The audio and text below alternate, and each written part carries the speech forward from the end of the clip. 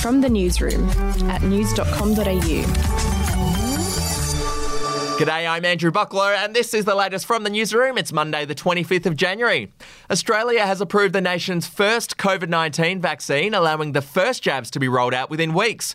Frontline hotel quarantine staff and health workers will be the first to get the approved vaccine, which has been made by Pfizer.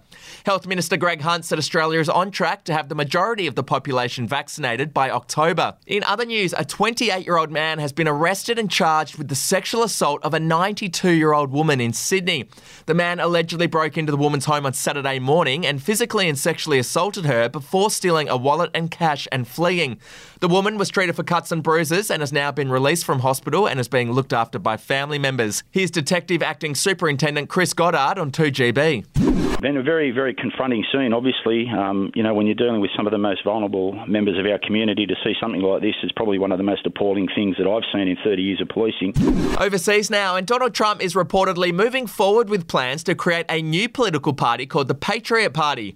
Mr. Trump is instructing aides to prepare primary challenges against Republicans who opposed his claims of election fraud or voted in the House to impeach him over his role in the Capitol riots.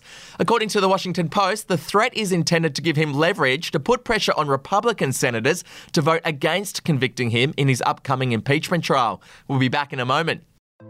Hey, I'm Felicity Harley and I host Healthyish, where we chat to experts, influencers and people in the know from around the globe to arm you with the knowledge to make healthier decisions for your mind, body and soul. I think if we're going to be focusing on health, sleep is probably the biggest component of that. I think sleep is the cornerstone.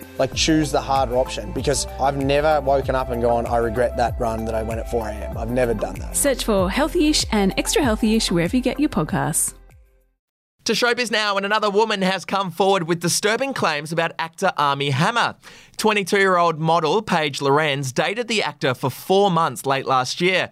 She claims he kept mannequins in the basement of his family home to learn how to tie up women. She also said Hammer was into knife play and carved the letter A into her skin above her pubic bone before licking the bloody wound. A lawyer for Hammer called the allegations patently untrue. And in other news, Kourtney Kardashian has a new boyfriend. The reality star is dating Blink-182 drummer Travis Barker. Now, the two have been friends for years, but things became romantic about a month or two ago. Kourtney, of course, has 3 children with her ex, Scott Disick. Well, that's it for this episode of From the Newsroom. I'll be back with another update tomorrow morning. Your headlines from news.com.au.